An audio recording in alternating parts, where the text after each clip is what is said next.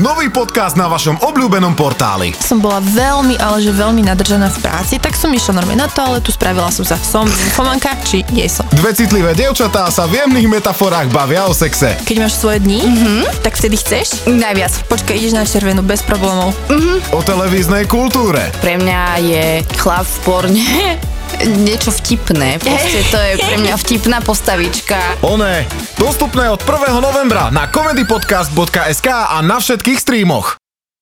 Dobrý deň, je štvrtok, 12. novembra a vy počúvate Comedy News. Dnes s Vratkom Plavčíkom. Správ. Čakali sme viac slobody a schytali sme ďalších 45 dní na tvrdo. Demonštranti hľadajú veľký dom na spoločné bývanie. V Košiciach si môžete adoptovať chodník. Z domova. Núdzový stav na Slovensku v súvislosti s pandémiou nového koronavírusu sa predĺži o ďalších 45 dní. V stredu o tom rozhodla vláda. Informovala ministerka spravodlivosti Mária Kolíková Za ľudí. Zároveň zo schváleného materiálu vyplýva, že od 15. novembra sa zakazuje zhromažďovanie sa viac ako 6 ľudí, okrem osôb žijúcich v jednej domácnosti. Demonštrantom, ktorí chystajú protest na 17. novembra, nezostáva nič iné, len narýchlo zorganizovať hromadný sobáš a nahlásiť si spoločný trvalý pobyt do sakra veľkého domu.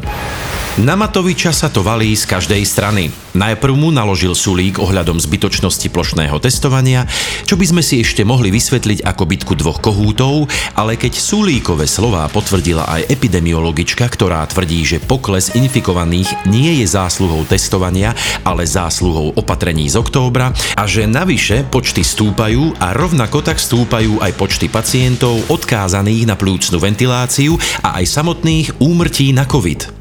Matovičov talent na to, ako vytiahnuť z textu tie údaje, ktoré sa zrovna hodia a pridať k tomu štipku sarkazmu na predchádzajúcu vládu je úžasný, ale výslednému gulášu verí už len on sám. Mesto Košice dáva chodníky na adopciu. Za peniaze sa o ne budú starať obyčajní ľudia. Obyčajní akože bežní Košičania, nie Matovičovci. Tí majú iné starosti. Ľudia si cez aplikáciu môžu chodník adoptovať a cez zimu sa oň starať. Privyrobiť si tak za zimu budú môcť ľudia odhadom až 300 eur. Na adopciu určili takmer 600 úsekov.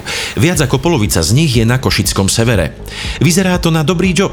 Ja by som to riskol a adoptoval by som si všetky. A potom by som sa úpenlivo modlil, aby celú zimu nesnežilo.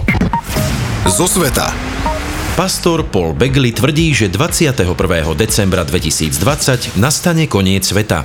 Napriek stovkám proroctiev, ktoré sa v priebehu storočí predpovedali, koniec sveta nikdy nenastal. Begley nie je prvý, ktorý predpovedá podľa majského kalendára. Pôvodne mal nastať koniec sveta 21. decembra 2012, no očividne sa zmýlili, hovorí Begley. 21. decembra 2020 počas veľkej konjunkcie sa Jupiter a Saturn dostanú blízko seba a vytvoria tak najjasnejšiu hviezdu na oblohe, ktorá tu kedy bola od betlehemskej hviezdy a bližšie sa k sebe nedostanú ďalších 500 rokov, vysvetľuje pastor. A podľa iného kalendára, tiež majského, sa ani Jozefa nepodarí dostať z Čiech nazad na Slovensko ďalších 500 rokov. Kto iný, ak nie Čína, úspešne vyslala na obežnú dráhu Zeme satelit, pomocou ktorého chcú otestovať 6G technológie. Tie môžu byť až 100-násobne rýchlejšie než 5G, ktoré si aktuálne razí cestu na Zemi.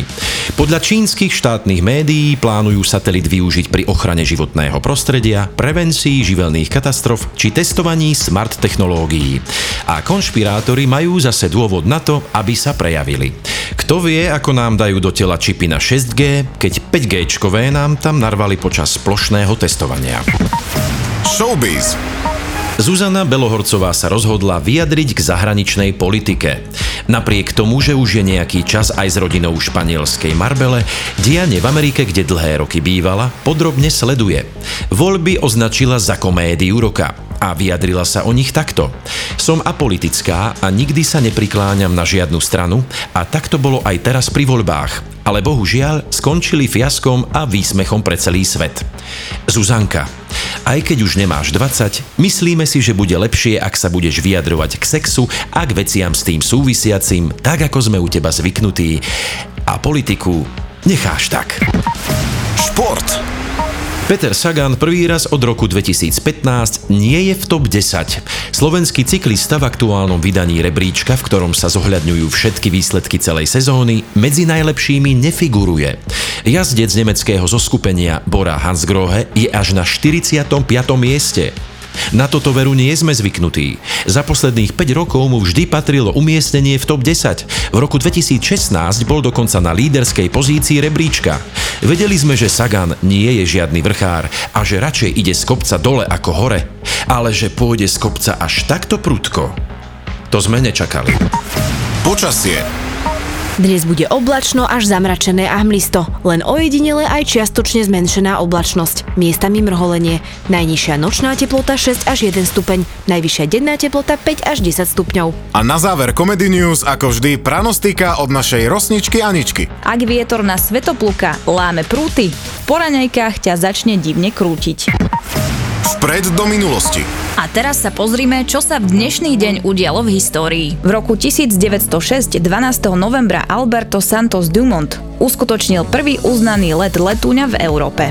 Aký je rozdiel medzi letúňom a lietadlom? Neviem. Podľa mňa si to vymyslel, aby bol prvý. Ja vymyslím plavúň a urobím prvú oznanú plavbu plavúňom a budem vo Wikipédii. Však skús. 12. novembra zomrel človek, ktorý hral vo všetkých Marvelovkách a pritom nebol herec. Stan Lee bol autorom komiksov a zomrel v roku 2018.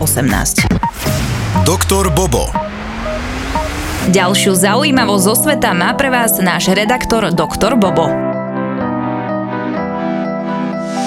4. novembra USA ako prvá krajina vôbec oficiálne odstúpilo od Parížskej dohody o globálnom oteplovaní. Čo sa týka prispievania ku globálnemu oteplovaniu, USA sú po Číne druhou krajinou s najnegatívnejším dopadom na tento efekt.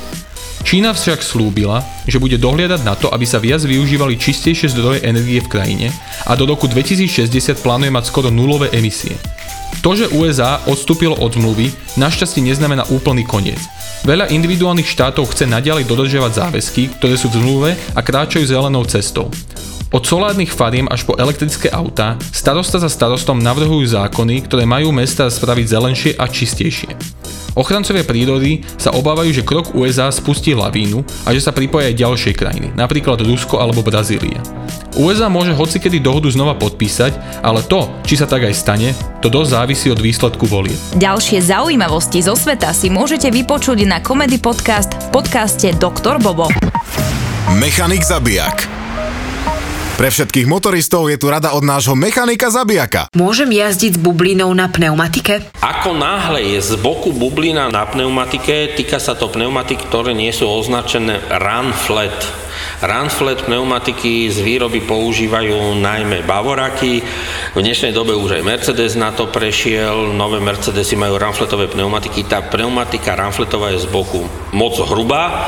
Tá jednoducho z boku nebude mať nejak extrémne bublinu. Obyčajné pneumatiky, ako náhle majú na pneumatiky bubline, okamžite do prvého pneuservisu riešiť. Nedať sa nahovoriť na také, ja to nejak podlepím, nefunguje. Ďalšie rady pre motoristov si môžete vypočuť na Comedy Podcast v podcaste Mechanik zabijak. Fúrik na záver. Prepáčte, tie granule, čo som si kúpil včera proti komárom, vôbec neúčinkujú. Dobrý, pamätám. A čo ste s nimi urobili? No, rozsypal som to po podlahe a nič, ráno som bol taký doštípaný. A ďalší, čo si nečíta návody? No, čo tam bolo? No, že musíte komára chytiť a pinzetkou do papuľky jednu granulku vložiť a potom ten komár bezpečne uhynie. Prosím, však keď ho mám medzi prstami, to už ho môžeme aj rozpučiť, nie? Alebo tak.